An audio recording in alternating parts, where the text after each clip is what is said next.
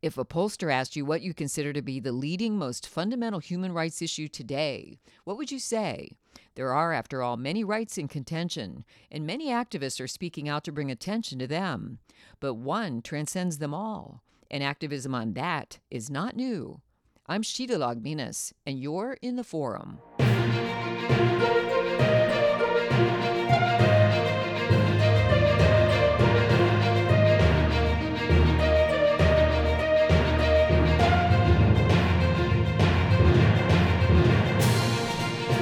The civil rights issue of our time has been that for several decades now. Before this summer's social activism for human rights and recognition of dignity of another focus.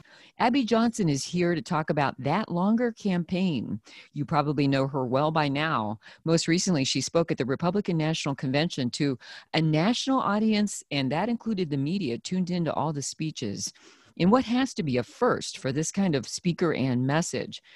Abby worked for Planned Parenthood for many years, including clinic director until she left in 2009, just to give you the background if you don't know. And she joined the pro-life movement. She's author of Unplanned, the dramatic true story of a former Planned Parenthood leader's eye-opening journey across that lifeline. It was turned into a movie. Many of you saw that. It was a really phenomenal movie with a nationwide impact. Abby also founded the ministry, And Then There Were None, brilliant idea, to help abortion clinic workers leave the abortion industry as she had.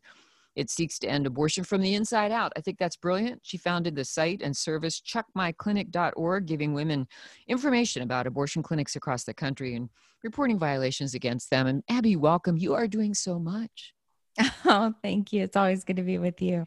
It's great to talk with you. And this is the first time to talk with you since the Republican National Convention. That had to have been a first for someone so openly and well known, popularly, to be so pro-life and with a unique perspective, Abby, from having worked for Planned Parenthood in a clinic, the director of one, and then crossing that lifeline and becoming not only pro-life, but in very public ways, the different marches and walks for life and doing the things you're doing and the ministry and all that.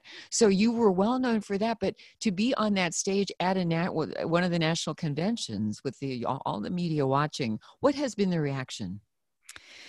You know, it's been pretty amazing. I mean, we knew that there would be, of course, a lot of attack. I mean, as soon as I accepted the invitation, my family, we just started praying, against spiritual warfare. We knew it would be there. We knew it would be coming.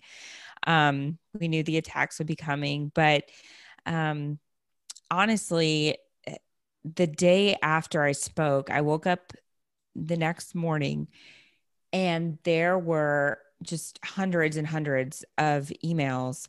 Oh my gosh. And so many of the emails were people saying, I've just never heard anything like that about abortion. And I've always just considered myself pro-choice. And after hearing your talk, I'm now solidly pro-life.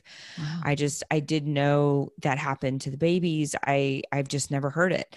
And I've got to tell you, like, I'll take every attack in the world. I mean, for that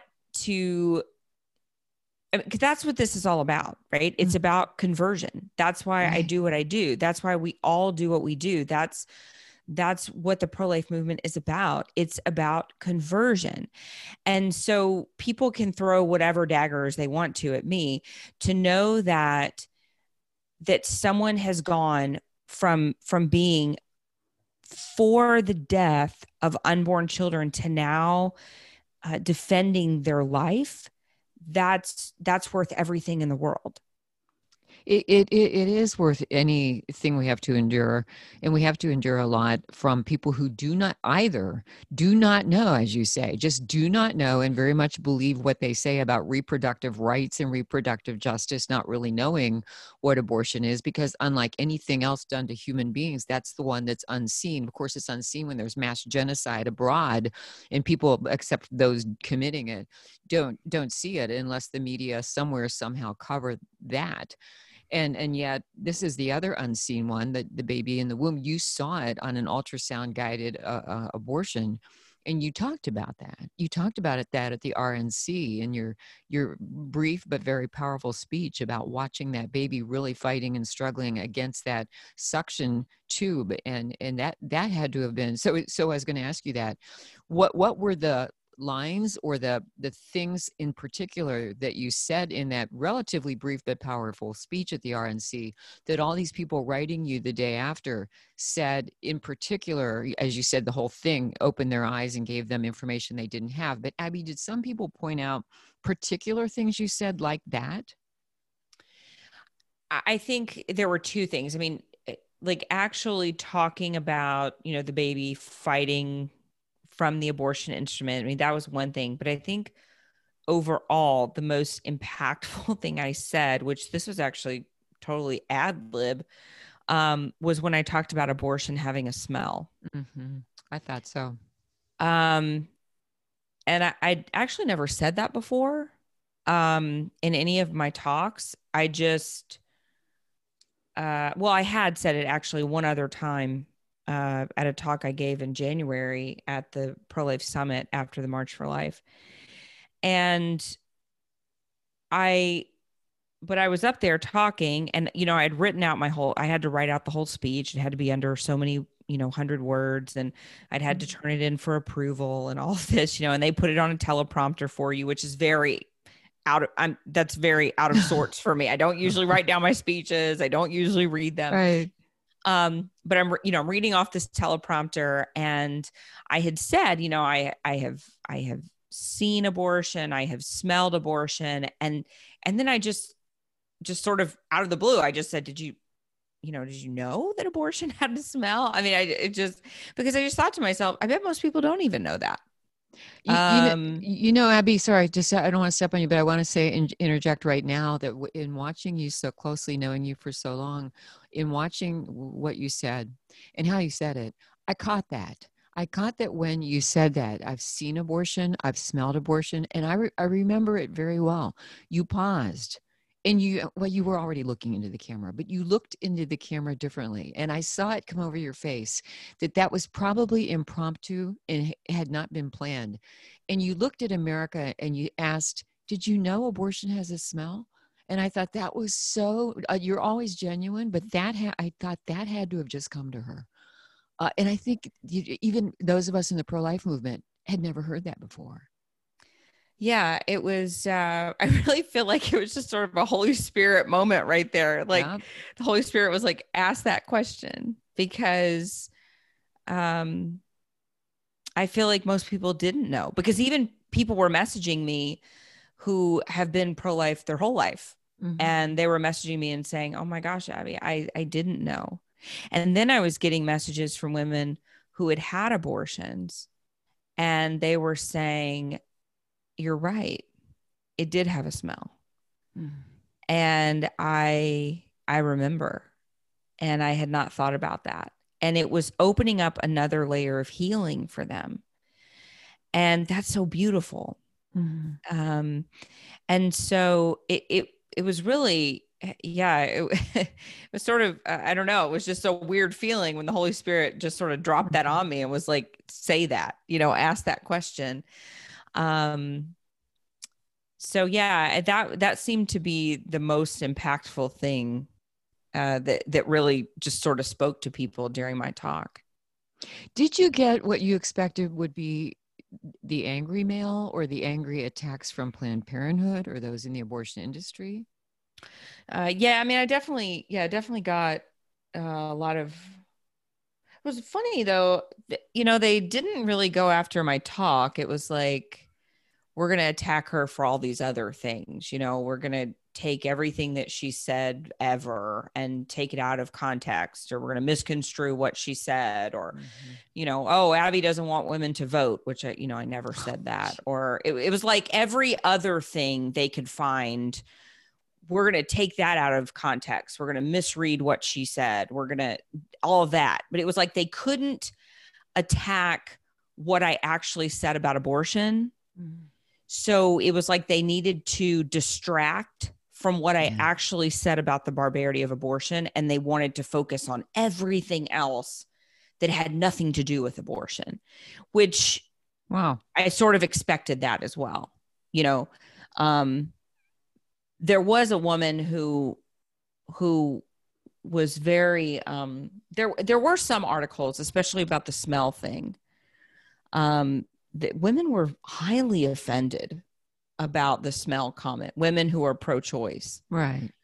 um they didn't want to admit that. They didn't want to admit that abortion had a smell. It was almost like it brought too much. It was like, no, that's too far. That's too barbaric, right? To admit that death has a smell. Though it is, though, I mean, though it's Yeah, true, though it is true, and it it is is true. barbaric. That's what Yeah. I'm saying. It is barbaric. Yeah, but it was like that was too far. It was like I'd gone too far. So they tried to justify it. Mm. So there was this terrible Cosmopolitan article written, and she's like, "Yes, abortion did have a smell. It, smelled like the perfume the Oh nurses my wore in gosh. the room, with me during my abortion and all this, um Mm. which I responded and to that, but it was just it seemed to really offend them that I talked about the reality Mhm. of what that death smells like. Um, so that was interesting. It was sort of whatever. It was funny because my publicist Christina, she said, whatever striking a nerve is, you've gone a notch above that. So, Yeah. But so honestly, and that gets to the point, Abby. I was thinking about this before we started talking. For as many times as we've talked over the years, I was thinking about it this time before this conversation in particular. That of all the people out there, and I just thought of just an army of names and faces were before me in imagining this. That who can speak to pro-life issues, can speak to being outside an abortion clinic, can speak to the pregnancy help centers that proliferate around the country, far outnumbering the abortion clinics, any number of experts, those in Congress who are actually taking the lead in doing something about it. Congressman Chris Smith, Whip Scalise, mhm. with his discharge petition, Senator Ben Sass, and many others. In thinking about all of these people, Abby, who can speak, and then Silent No More Awareness. I mean, everybody has a unique voice, but yours is so singularly unique because of directing an abortion clinic. All of this is evident and unplanned. I advise and urge anyone, strongly suggest anyone listening who has not seen Unplanned, find a way to see it, because, and it's out there. You can tell people, Abby, where to find all that in your book, and we'll get to this in a moment, your new podcast. But they need to see Unplanned, to see how you speak to the both and that's what Planned Parenthood is not really used to in others, that someone who was in a clinic in Planned Parenthood and a director and one employee of the year winds up coming across the line to the pro-life movement, and in a big way, by telling the truth about all of it, but really in a very clarifying way, and in a way that is not attacking anybody. You just want everyone to be healthy and well and cared for and protected, and so then that's why they go after you for in other ways, because you're telling the truth and you have that unique singular voice. On that note, you sent out an e-letter today to, and I'm on your list, and then there were none when you founded, and then there were none. On that point, you left the clinic, started that, so that at the end, if you can get more, invite and then be open to more abortion clinic workers leaving that business and coming across that line, and welcoming them and telling them there is life for you after that work, and we can help you. Do you hear from them, Abby, in greater numbers these days? And is the first contact with you, I'm really afraid of what will happen to me if I leave? Yeah. It's sort of it seems to come sort of in waves, depending on the time of year. Um, I mean, which I guess sort of makes sense. The Summer tends to be a little slower. The fall tends to pick up a little bit. Um, I think Christmas time, that time seems to slow down a little bit. I think people are nervous about leaving their jobs around Christmas and, you know, but then the start of the year, it sort of picks back up. I think, I don't know, maybe people's New Year's resolutions, or I got to get another job. I got to get out of this clinic,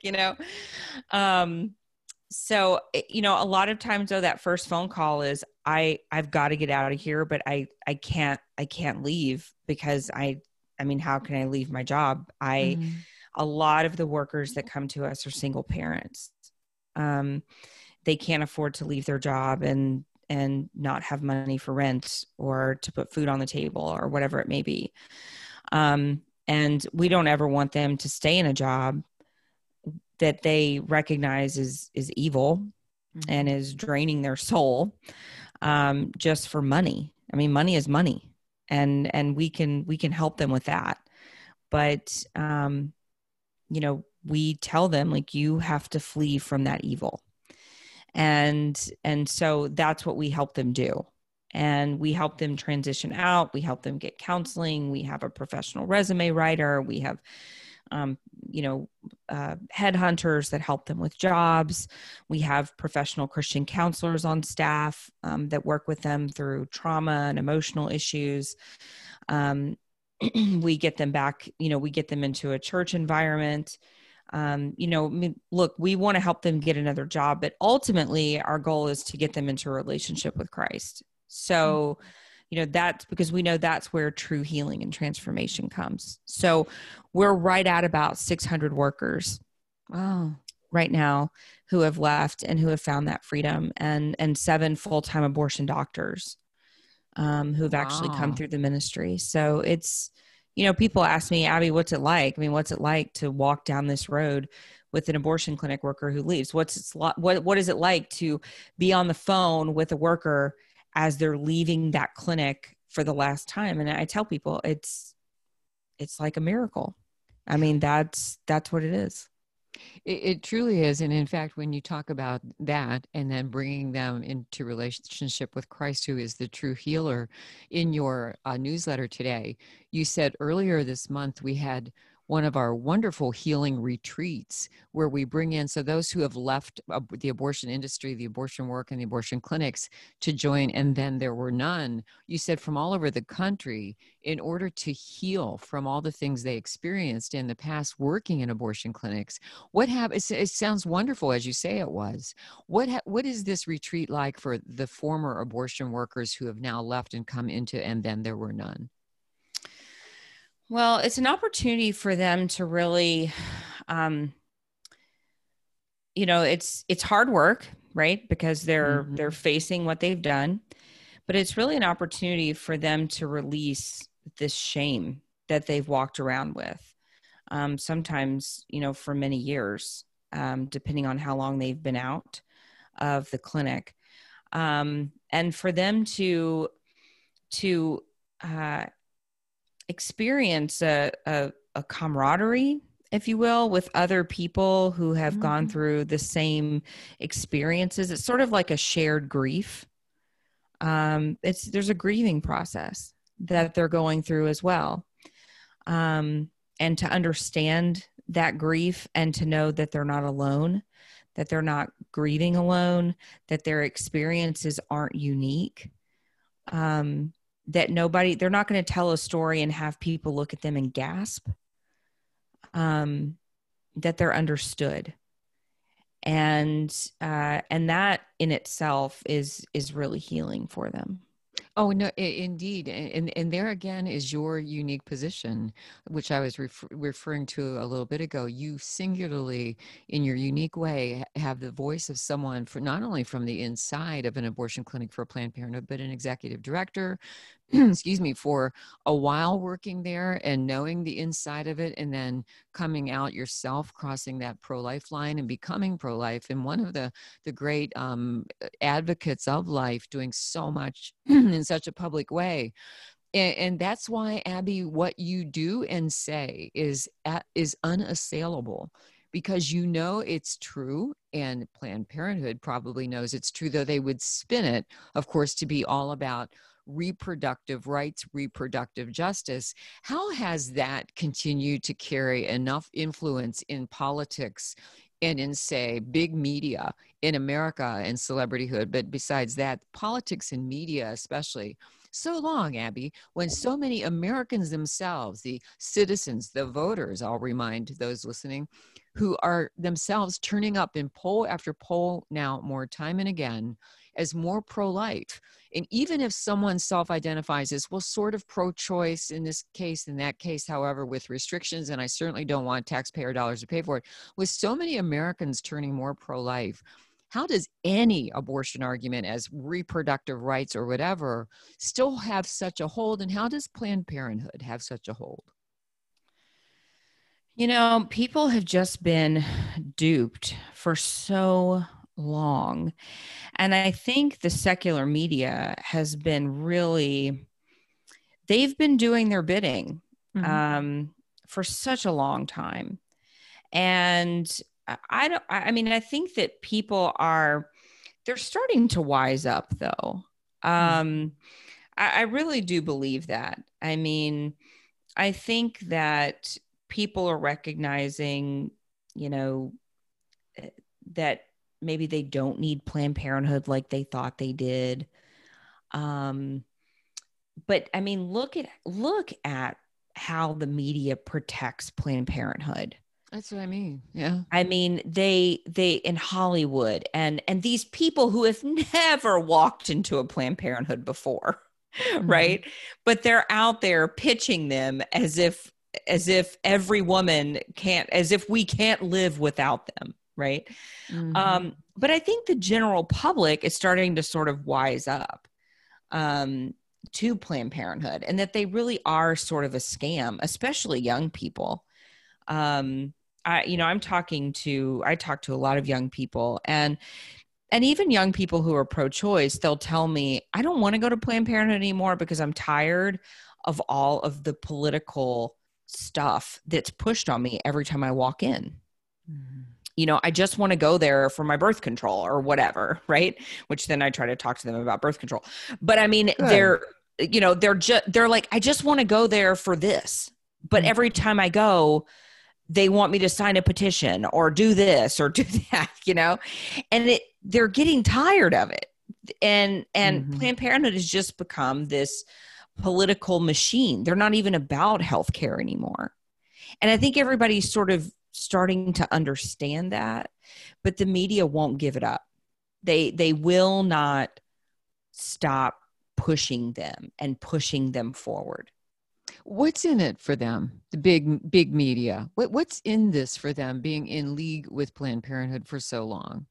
I don't even know. I mean, that's a great question. I don't even know. I mean, it's not like they're getting money from, I don't know if it's just this, we couldn't have been wrong about them for so long. I don't even know.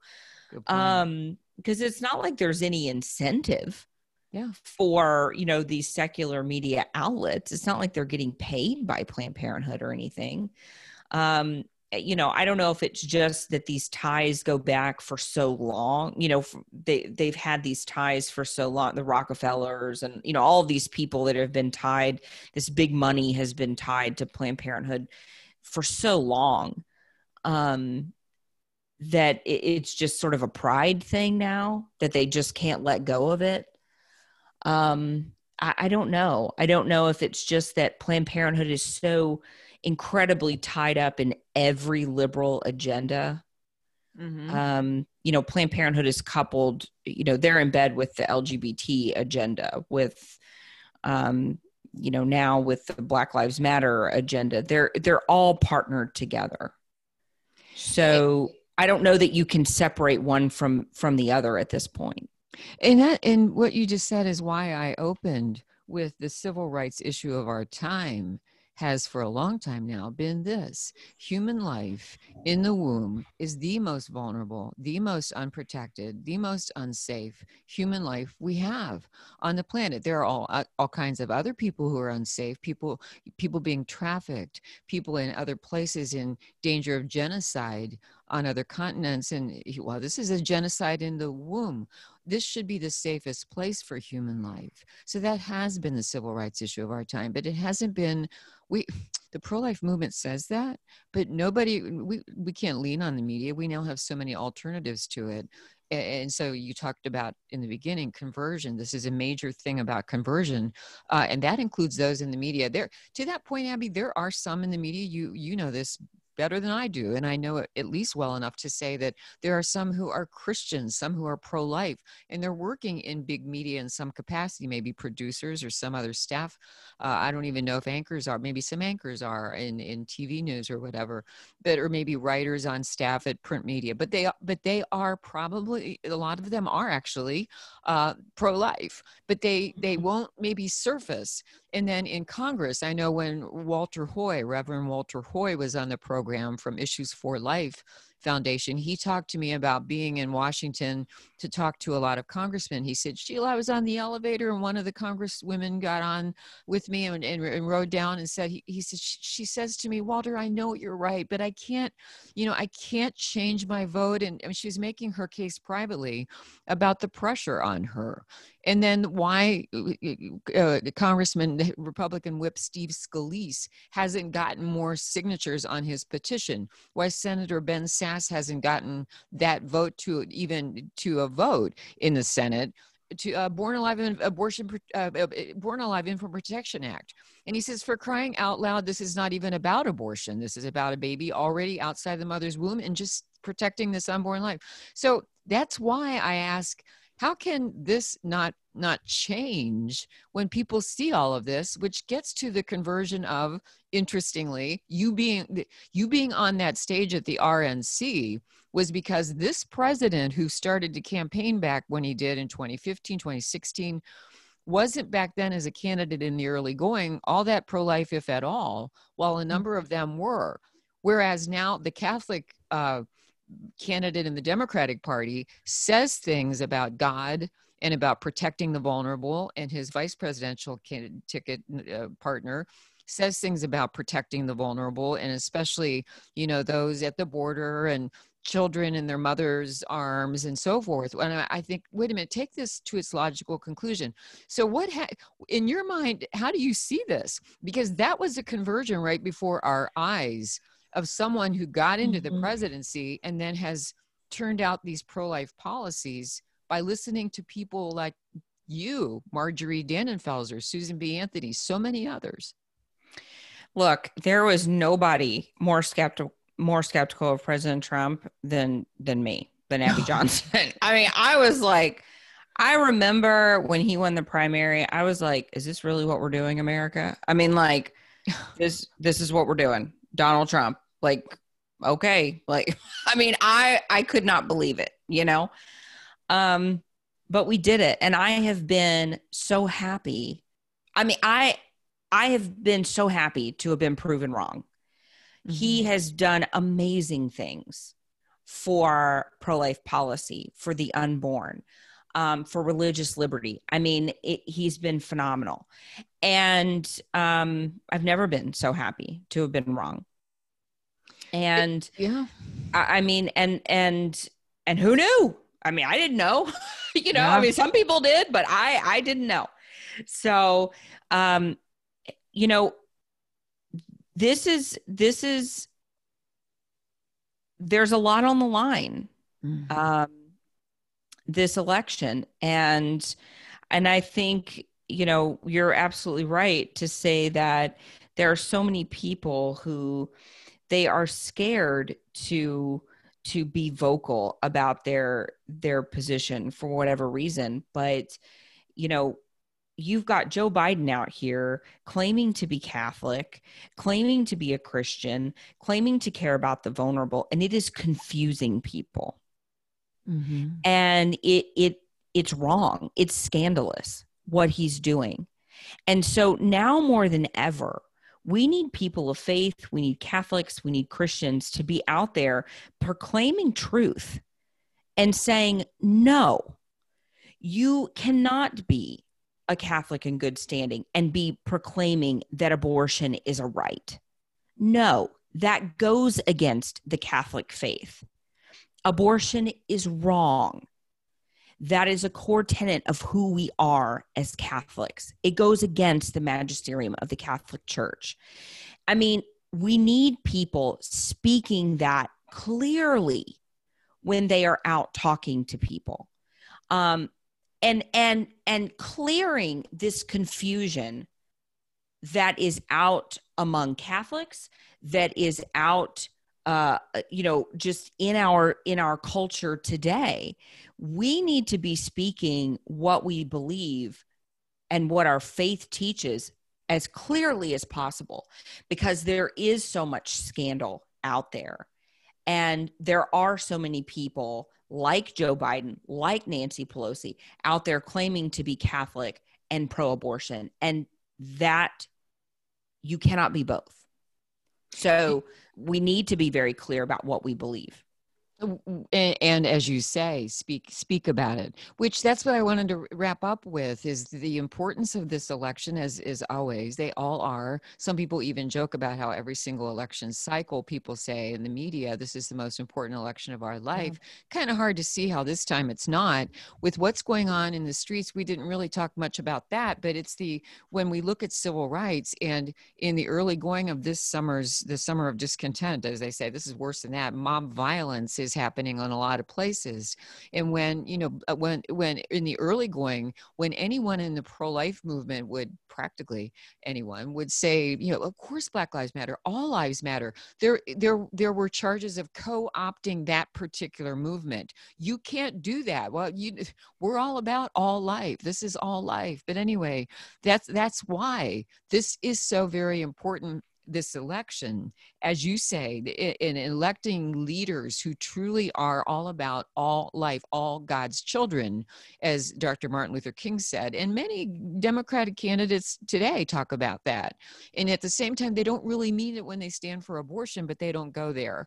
So that's why when you say we need to be speaking what we believe, this election is so important to, number one, vote. But before we get to voting day in the polls, Abby, how can people speak what they believe in ways you would urge them to do, and find your materials to shore them up with more resources? Where can they find Unplanned, the book, the movie, and Then There Were None website, and now your new podcast? Yeah, so they can go to, probably the easiest place to get everything is at my website, abbyjohnson.org. They can find my book. They can find information, resources, information about my ministry, And Then There Were None. The direct website to And Then There Were None is abortionworker.com. I do have a new podcast that's out. We're only 2 episodes in. It's called Politely Rude with Abby Johnson. And it is, my husband always says I'm politely rude. So that's what we went with. It's all over. It's on Edify, it's on Spotify, it's on iTunes, it's on Google, it's everywhere. So you can find that. Well, so good. abbyjohnson.org, abortionworker.com, and Politely Rude with Abby Johnson. Put that in whatever you use out there to download podcasts, because it's that important. And I want you to share all of this with your social media, all of you out there listening, because this could not be more important. Abby, we believers see these moments in time when the direct hand of divine providence has brought things about in such a way. And that's you on the stage at the Republican National Convention, being the first time ever at something like that someone of your profile and background is given that national platform to talk about the life in the womb that is so vulnerable and in need of protection, and the fact that human life is there, but also, Abby, to protect the women and to protect the health of the mothers and the women across the country who go into those abortion clinics, because it's not just one, it's a both and you talked about that as well, the babies and the women. And that's what we've got to do, is talk about that protection, the life that already exists in the womb, the things that you said people wrote you the day after. I didn't know that until I heard you at the RNC give your speech. I didn't know those facts. We sometimes lose track in the pro-life movement of what people don't know, and because we know it. And so we have to keep speaking it as you do. So thank you so much for your time here. I'm so glad you have that podcast. Yeah, And I it's don't a know lot how of you get fun. it all done. Yeah, I don't know how you get it all done, but thank God you do. Yeah, it's a lot of fun. Thanks for having me on. It's always good to chat with you. You as well, Abby, and God bless you with all the work you do. A lot of people don't know you have a lot of children. and I do. at one of the, I think, West Coast Walk for Life, you were one of the women on stage, all of you pregnant, quite far along, using the ultrasound machines amplified by speakers all over the place so that everybody within earshot could hear the heartbeats of your babies. Yeah. And I thought that was a brilliant idea. Yeah, it was fun. That was a lot of fun. Well, you do a lot that's very creative and very important. Abby Johnson, thank you so much.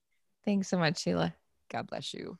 That's all for now. It's great spending time with you. Thanks for tuning in. I ask you to share the link and invite others to join us here in the forum.